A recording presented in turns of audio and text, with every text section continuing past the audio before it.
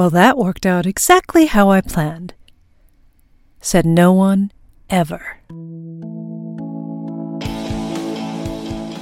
I Feel Awful, Chronicles of Leadership, a micro-podcast brought to you by leadership coaches Juanita Malano-Para, Christine Sachs, and Katharina Schneegas. Chronicle 43, When We becomes You and Me.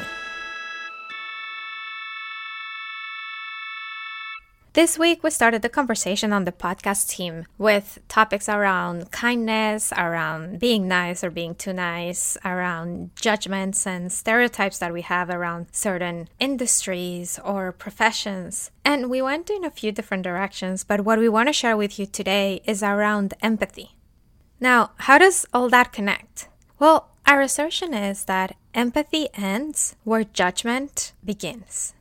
Empathy is about connection. Is about connecting to other people's stories, to their experiences, their perspectives, to, as the saying goes, putting yourself in their shoes. Now, for that to happen, there needs to be a good amount of curiosity in it. The curiosity to ask and inquire and be open to all of those things.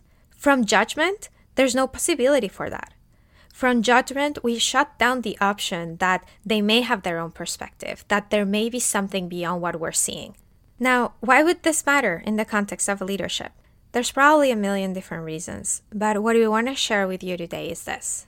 The moment that you shut down the door on empathy, and you shut down the door on that level of connection, you're also shutting down the door on possibility, on innovation, on creativity.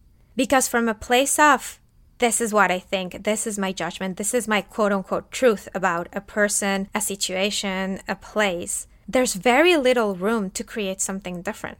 That's when the we and us and we're in this together becomes you and your stories and your problems and me. And so here's what we want to offer you for today. Where does empathy end for you? The call to action. Take a look at a challenge or a problem that you're having with someone else, maybe on your team, maybe a customer, and ask yourself, what is the story or the quote-unquote truth that you have about this, the person, the event? Number 2, if you were to put that aside, what could you get curious about? Where could you start asking questions that would bring back the connection and open the door for something different? See you next week. You can follow us on the web at www.christinesaxcoaching.com.